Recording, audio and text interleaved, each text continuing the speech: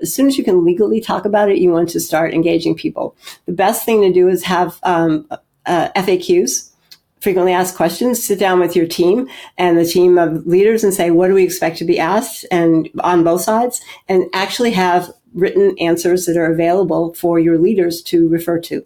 If not, they're going to fill in the blanks with things that are not necessarily true or right. I mean, they've good intentions, but you want to make sure the messaging is the messaging that you want to put across about what's happening. And that's a huge piece of it. Good morning, HR. I'm Mike Coffey, and this is the podcast where I talk to business leaders about bringing people together to create value for shareholders, customers, and the community. Please follow, rate, and review Good Morning HR on Apple Podcast, Stitcher, Spotify, or wherever you get your podcast. You can also find us on Facebook, Instagram, YouTube, or at goodmorninghr.com. Businesses acquire or merge with other companies for a variety of reasons. Maybe to add technology or key skills to their own portfolios, diversify into other markets, or simply increase their own market share. In 2022, around $2 trillion was dedicated to M&A activity. However, many, if not most, of those deals will end in financial failure. According to Harvard Business Review, between 70 and 90% of mergers and acquisitions fail. While those failures are sometimes related to product or strategy, more often the failures boil down to people issues. Whether there are conflicting company cultures, clashes of leadership style, diminished employee engagement in the acquired company, or a host of other issues, it often boils down to individual contributors' expectations, commitment to the new organization's mission, if they even understand it, and sense of security heading into the future. There can also be negative impacts on the people and culture of the acquiring company, particularly where incumbents are concerned that newcomers may displace them or move ahead of them in the corporate hierarchy. Joining me today to discuss the people piece of the M&A process is my friend and mentor, Diane Gallo. Over her career, Diane has leveraged her business and people acumen to the benefit of both public and privately held companies, particularly in healthcare, but also in the retail and tech space. More recently, she was Senior Vice President of Human Resources for McKesson Specialty Health, an $18 billion business unit of McKesson Corporation. Today, Diane brings her 40-plus years of experience to her coaching and consulting practice clients in multiple industries through Houston-based Diane Gallo and Associates. On a more personal note, around 30 years ago, Diane plucked a know-it-all, wet-behind-the-ears HR generalist out of a small hospital HR department and invested her time in developing and mentoring him and, when necessary, kicking me in the ass. And my life was forever changed for the better by Diane's mentorship and friendship. And there are dozens, if not hundreds, of people across the country with similar stories. So with all the mushy stuff out of the way, welcome to Good Morning HR, Diane. Thanks, Mike. I'm going to tear up. That was really very lovely introduction. And it was 100% true. So thank you. I appreciate that.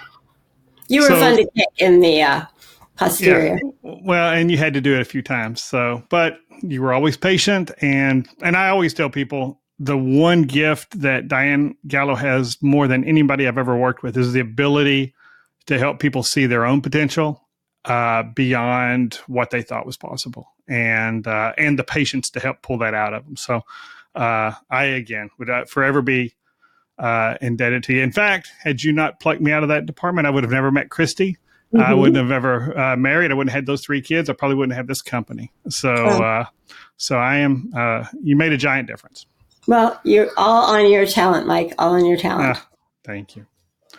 So over my career, and I'm sure you have too, I've seen a ton of mergers and acquisitions where the acquiring company just trumpeted how much they love the culture of this company that they're acquiring. In fact, they loved it so much that they strangled it and killed everything that was really great about that company, and eventually just absorbed what was left of it into their operations as another just generic department. What do you think causes that? I think that's a really astute way of putting it. Strangled is a good word. When you deal with an M&A in any case, neither culture will be the same. So if you walk in with an expectation that you're going to be able to keep one culture, you're starting from a losing proposition, because anytime you introduce anything into a culture, the culture changes. So that not taking care to think about what the new culture, the merged culture is going to look like, you really put yourself in a position where the likelihood of success is really fraught with difficulty. And back in the day, which were a lot of days ago, we worked on some acquisitions together. We were part of a growing healthcare system, and it makes sense that the acquiring company would look at comp and benefits, possible legal liabilities, technology, policies and procedures, all of that. All that stuff, more of the block and tackling, nuts and bolts HR stuff. But what else should an acquiring company be reviewing from a people standpoint as they evaluate an acquisition target?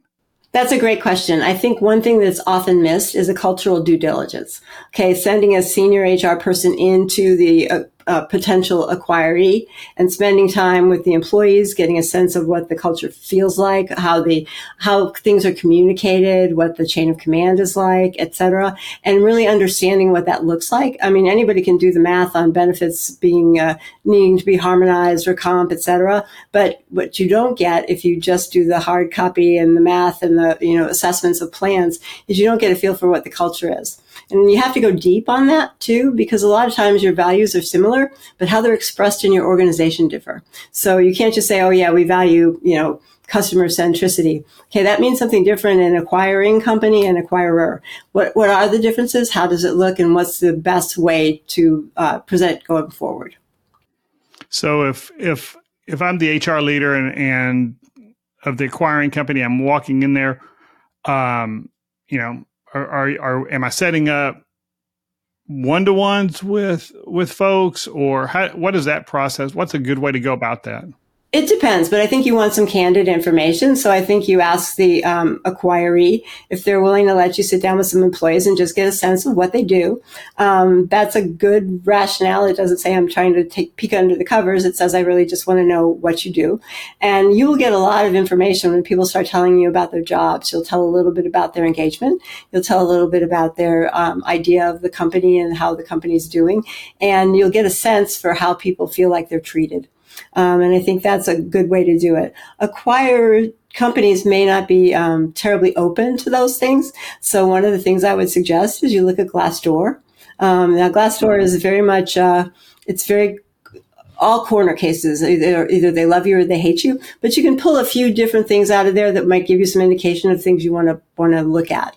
Also looking at what kind of lawsuits they had. Of course, from an employee standpoint, will tell you culturally what the issues may be, but you really can't walk into a business and expect the culture to follow your rules or their rules. You got to remember that the acquiree they're nervous. Okay, they're having thoughts about, oh my God, this is a huge change. They're going to take my job away, or this big behemoth is taking over our little company will never be personal anymore. So there's a lot of issues that need to be sourced and discussed, and I think open discussion is really a strong part of that diligence. If I'm the HR leader in the company being acquired, what questions should I be asking along that process? I would ask, what's your culture like? What are your values? How are your values expressed in your business? How do you feel management communicates with employees? It's very top down. Is it very much kind of grassroots kind of communication? Get a feel for the things that make the company's personality, for lack of a better word, because companies do have individual personalities. You can pretty much tell a lot about a company just by how people react to those questions, and also by how people in individual jobs, their tenure, things like that, looking at people's turnover, et cetera. You can get a real good feel for that. So I'd want to know, if I was from the acquiree, I'd say, well, what's your turnover like? How's your recruiting? Is it easy for you to get candidates? What do you think your employer brand is out there? What do you think you guys do really well? And what are you proud of for your employee the things you're doing for employee experience. What are you proud of? And you'll get a really good sense of what that business considers to be important. And I think that's a great way for an HR person and the acquiree to be able to have a good dialogue with the acquirer. And it probably shows a level of sophistication on as the acquired company. And maybe I'm trying to figure out what my next role is going to look like. Am I going to be part of this or not? And it can't hurt to have good information as I make those decisions and build rapport with whoever may be my boss one day. Right. Absolutely. So you said that the two different cultures can exist, and neither of them are going to be the same after the acquisition. So does that just mean that we shouldn't buy a company because we think they've got an amazing culture and and culture is really key to their success? No, I think you want to take a look at the company that you're purchasing and determine what things you want to make sure you are able to bring across to the acquirer, and make a conscious effort of building those competencies within your leadership. If they are great at customer service, and let's say your company doesn't have that reputation, what are they doing that makes them great? How do you dissect that to a point where you are able to take things and put them into the acquirer's company, an acquirer's kind of DNA in order to do it better? Eventually, though, you're going to have a mixed culture between the two businesses, because you can't really put two different things together and expect to get something homogenous. You really are going to have a new version of both. And I think some people think you can just, by virtue of size, sometimes subsume a culture and make it yours, when in fact it's going to be changed by the attitudes and the lifestyle of the company that they're bringing in. So I think that's a critical point to think about as well. Yeah, because you may be buying a company because they've got certain patents or unique production methods or something like that. But 95% of what you're buying are the people, right? You're buying and what you're really buying is the opportunity to try to get them to stay. There's very few of them are going to have golden handcuffs that make it hard for them to leave. And if you're not planning for making sure that you understand what they want and what they need, and what will help them be successful, then you're just going to, you're going to come up short. So go ahead. I was going to say, that's a really good point. And one thing you have to do is kind of take a look at the executive team of the company you're acquiring and determine who the keepers are.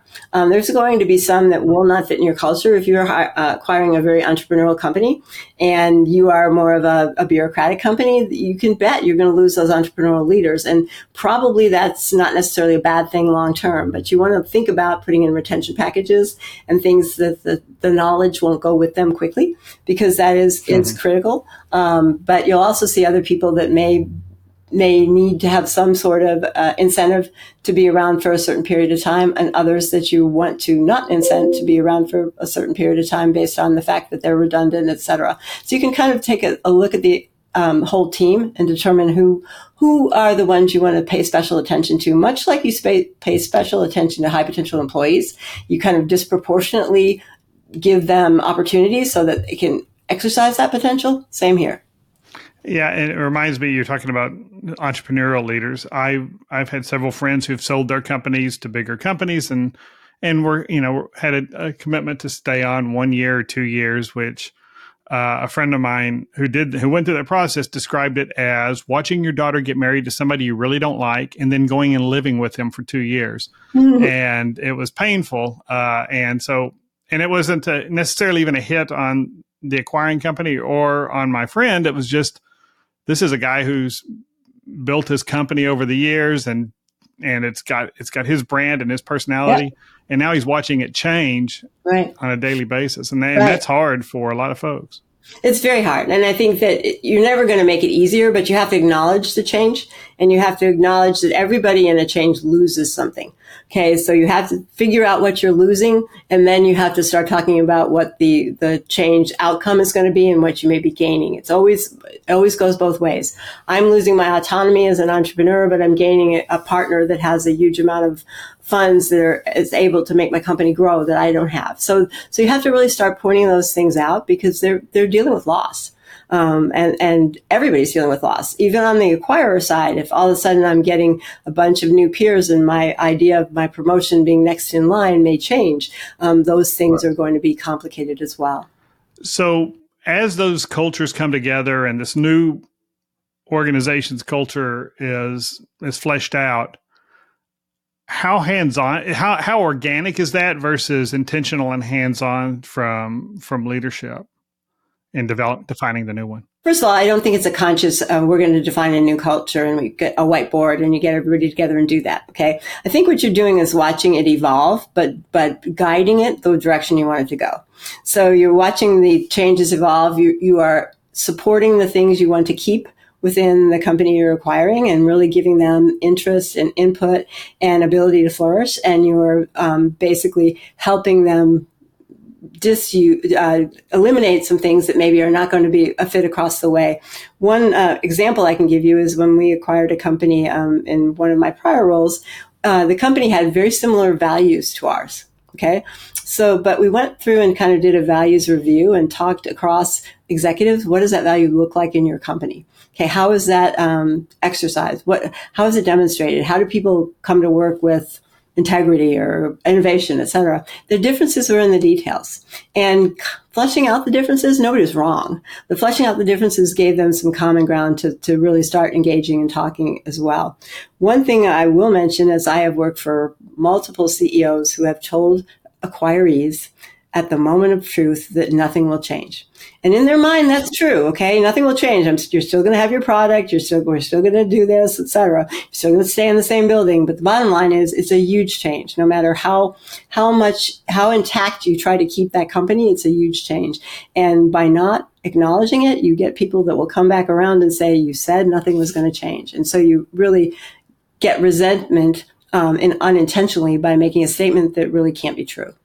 And I've heard it and lived to try to dissuade people of that for many years. So yeah, and I think it's true. I mean, I think there's just a mindset change. We have different owners, sure. And that alone is going to impact how you think about where you work, and especially if you've been there a while. But if I'm an operator, I bought you for your product. That's not going to change, And so in my mind, everything's going to be the same except now I own you. So that's a whole different kind of approach. And let's take a quick break. Good Morning HR is brought to you by Imperative, premium background checks with fast and friendly service.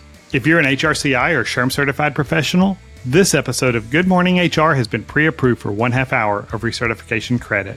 To obtain the recertification information, visit goodmorninghr.com and click on Recert Credits. Then select episode 82 and enter the keyword Gallo. That's Gallo. On March 8th, I'll be hosting a webinar entitled Ethical Considerations in Talent Acquisition. We'll discuss the relationship between individual and organizational ethics and engage in an interactive conversation around a number of common ethical challenges that we face in recruiting, interviewing, and selecting new employees. This free webinar is approved for 1 professional development credit for SHRM certified professionals and 1 hour of general recertification credit for HRCI certified professionals. You can register for this free webinar at imperativeinfo.com. And if you're listening to this podcast after March 8th, you can still watch the recorded webinar on our website for credit for free. Also, don't forget that yesterday's webinar, Mitigating Bias in the Employee Selection Process, is also available for viewing for credit at imperativeinfo.com. And now back to my conversation with Diane Gallo. When we talked about values and having folks describe what they look like in your organization. So what does it mean to always act with integrity? Mm-hmm. And what stories do you tell around that, I guess? When you have those disagreement, or those not even disagreements, where they just don't fit, where there's not alignment between what we call always act with integrity, which is one of Imperative's values, versus how somebody else tells that same mm-hmm. story. What's the process for resolving that? As we go forward, this is what the story really is when we say this thing. I think when you have 2 different versions of a value, like how to act with integrity, I think you take two and pull the best out of both of them and basically get agreement that that's what it looks like here. Okay, because you're going to be in a situation, and that's a really, it's one of those values that everybody expresses, but how it's expressed is different. Okay, it might be in customer relations, it might be in employee relations, it might be in business transactions, whatever. So you really want to get an idea of how people are looking at that, and then really determine how you can best merge those two and come out with something that probably looks and feels as more of like an aggregate than anything else. Something like integrity, customer service is another one. We give excellent customer service. What does excellent look like? Is it timely? Is it not having the phone call hang up? There's lots of things that you can get to that level of detail, and I think you'll get some agreements because I don't think you're going to require a company that's that far off. But occasionally it happens, but at least you're able to start sorting through it. And a big part of the whole process, pre-merger, during the process of the merger and after, or the acquisition, communication. I mean, and that's a key people thing. Mm-hmm. So talk about what does that look like? When do you tell people? When do you tip off, that, hey, we're looking at this, and how do you reassure people without making promises that you can't keep, and all of that. So what does that look like? Well, first of all, that's a really good point. You can't keep secrets very long. Once the transaction is happening, you can bet it's being talked about. So as soon as you can legally talk about it, if it's a stock issue or insider issue, you may not be able to talk about it, but as soon as you can legally talk about it, you want to start engaging people. The best thing to do is have FAQs. Frequently asked questions, sit down with your team and the team of leaders and say, what do we expect to be asked, and on both sides, and actually have written answers that are available for your leaders to refer to. If not, they're going to fill in the blanks with things that are not necessarily true or right. I mean, they've good intentions, but you want to make sure the messaging is the messaging that you want to put across about what's happening. And that's a huge piece of it. Also, during what I would call the integration period, which is post-purchase, but they're not fully integrated, communication has to really gear up and be probably 3 or 4 times what it was before. One of the things I really liked about McKesson is our project management office put together a newsletter on a weekly basis called Better Together. And they would highlight certain employees and highlight certain things that one company was doing, et cetera, just to bring familiarity across the two businesses in order to help them kind of understand each other going in the door. The idea of it sounds like old school, but taking a picture of somebody and having it in a newsletter, digital or whatever, and giving some personal information about that person and what they do and why it's important, it goes a long way to helping them assimilate. And you can't make promises about who's going to be here, who's not, and all of that. And that's always hard for people, and they want to insist on, and often employees will claim you're not being transparent, right? When in fact we just don't know. So how do you deliver that message that we don't know yet in a way that employees will hear it? I think you have to be candid and say, right now we are going through and looking at all the things that everybody's doing and determining how we're best going to structure this organization. I would just suggest to you that you continue to do your job well and watch things as they evolve. Nobody has a secret list. People have accused me of having a secret list of who's going to go and things like that. Nobody has a list anywhere. They're not, not putting names on it, who's naughty and who's nice, that kind of thing. They're basically trying to figure out what the organization looks like. And then once the organization is complete, then they staff it. You really don't figure out how the staff is going to look until you know what you want to do. And I don't think at the immediate point of purchase, they're going to know yet completely on how they're going to manage that company. One of the things that can happen is that you have key players in the organization that's being acquired who have deep institutional knowledge, key skills, and things that really help that organization succeed. And you see a need to retain them, and preserve access to that information and those skills. At what point in the acquisition process do you start having those conversations with those folks so that they, your most talented people are the ones who could most easily go find another role someplace? Exactly. Mm-hmm. I think you're upfront initially and say, one of the reasons that we were interested in this company is you've done so well in, designing your product packaging or something like that, right? You've done a really good job at that. So I really would like to understand what that looks like and how it was done and how it was created. You need to get the histories, the oral histories, if you can. And you also, once again, money motivates occasionally, and retention bonuses to get us through the situation. And there'll be something on the upside for you is definitely a motivator. But many entrepreneurial companies that are acquired, there's so much passion around it that they're going to want to share what they've done to be successful. Like your friend who felt like his daughter married the wrong guy or whatever. It's very similar because you feel like your baby is being taken from you and somebody else is trying to nurture it, not in the way that you would. So you have to be very careful about how you do that. But I think respect is part of it. I've also seen acquiring companies come down like our way is the right way, the best way, and not listen. Okay, and not really take into account that some of the reasons we are acquiring a company is because they do things well, and not wanting to take the example of what they're doing well and incorporate it into the acquirer. And I think there's a real big piece about helping your leaders see that just because they do it that way doesn't mean it's the only way to be done, and helping them look at how the other folks are doing it and then rationally determine best ways to do things. And as we integrate the two organizations, even if the acquired organization is going to be a subsidiary, just a wholly owned subsidiary, we're not going to really combine all the operations. You still got the issue that every bank calls every clerk and, a vice president. Right. And so you've got, title inflation is a big deal in some companies. And so how do you level those titles in a way that doesn't make people feel like they're losing something? Or is that just a fact that you're going to, they just have to deal with it? Well, I think it's a fact, but I think you need to contextualize it. Okay. If you are the director of operations in a, $50 million company and you're moving to a $1 billion company, being a director has a lot more scope, right? Your working title may remain director on your business card, but your title in whatever system or hierarchy you have is probably going to be manager.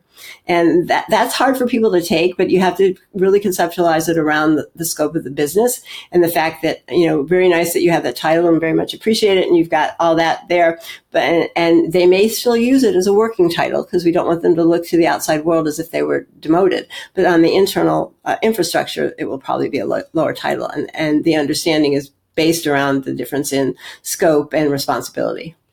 And often whenever you hear the word synergy, it often means we're going to be able to combine these two organizations and have, eliminate the redundancies between the two of them and have, one group of managers instead of two, and executives are going to slim down.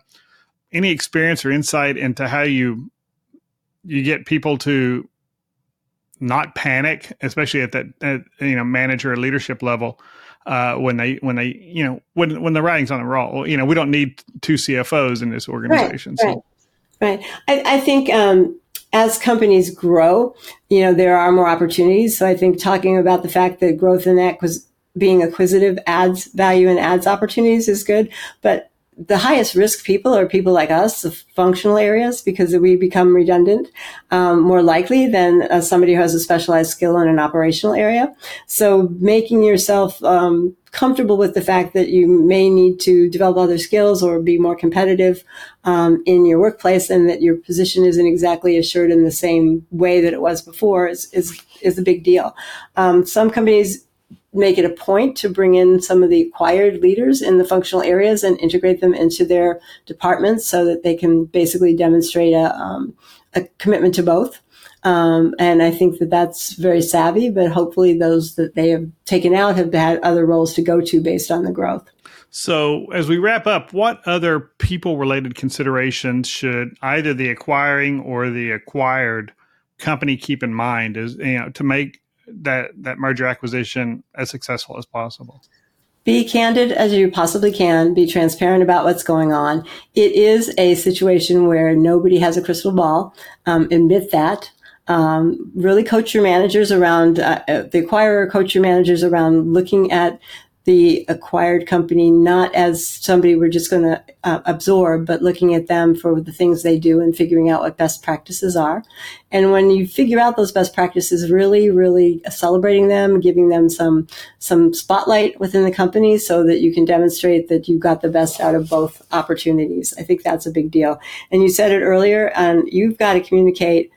If you communicated once a week, you're going to be communicating daily, and sometimes more than that. People are the worst thing you can have is a bunch of people that are on pins and needles about whether they're going to have a job or if the new company likes them or whatever is out there. So you really have to spend time making sure people know that they just need to show up authentically, do their job, and help us understand what that is, and then move forward. Well, I appreciate your time. It's and the insight, of all your experience, and I hope my listeners love you as much as I do, and always look forward to the opportunity to visit with you and to see you. So thanks for joining me today, Diane. Well, thank you for inviting me. This was a lot of fun. Thanks. And thank you for listening. You can find previous episodes, show notes, and contact info for our guests at goodmorninghr.com or on Facebook, Instagram, or YouTube. And don't forget to follow us wherever you get your podcast.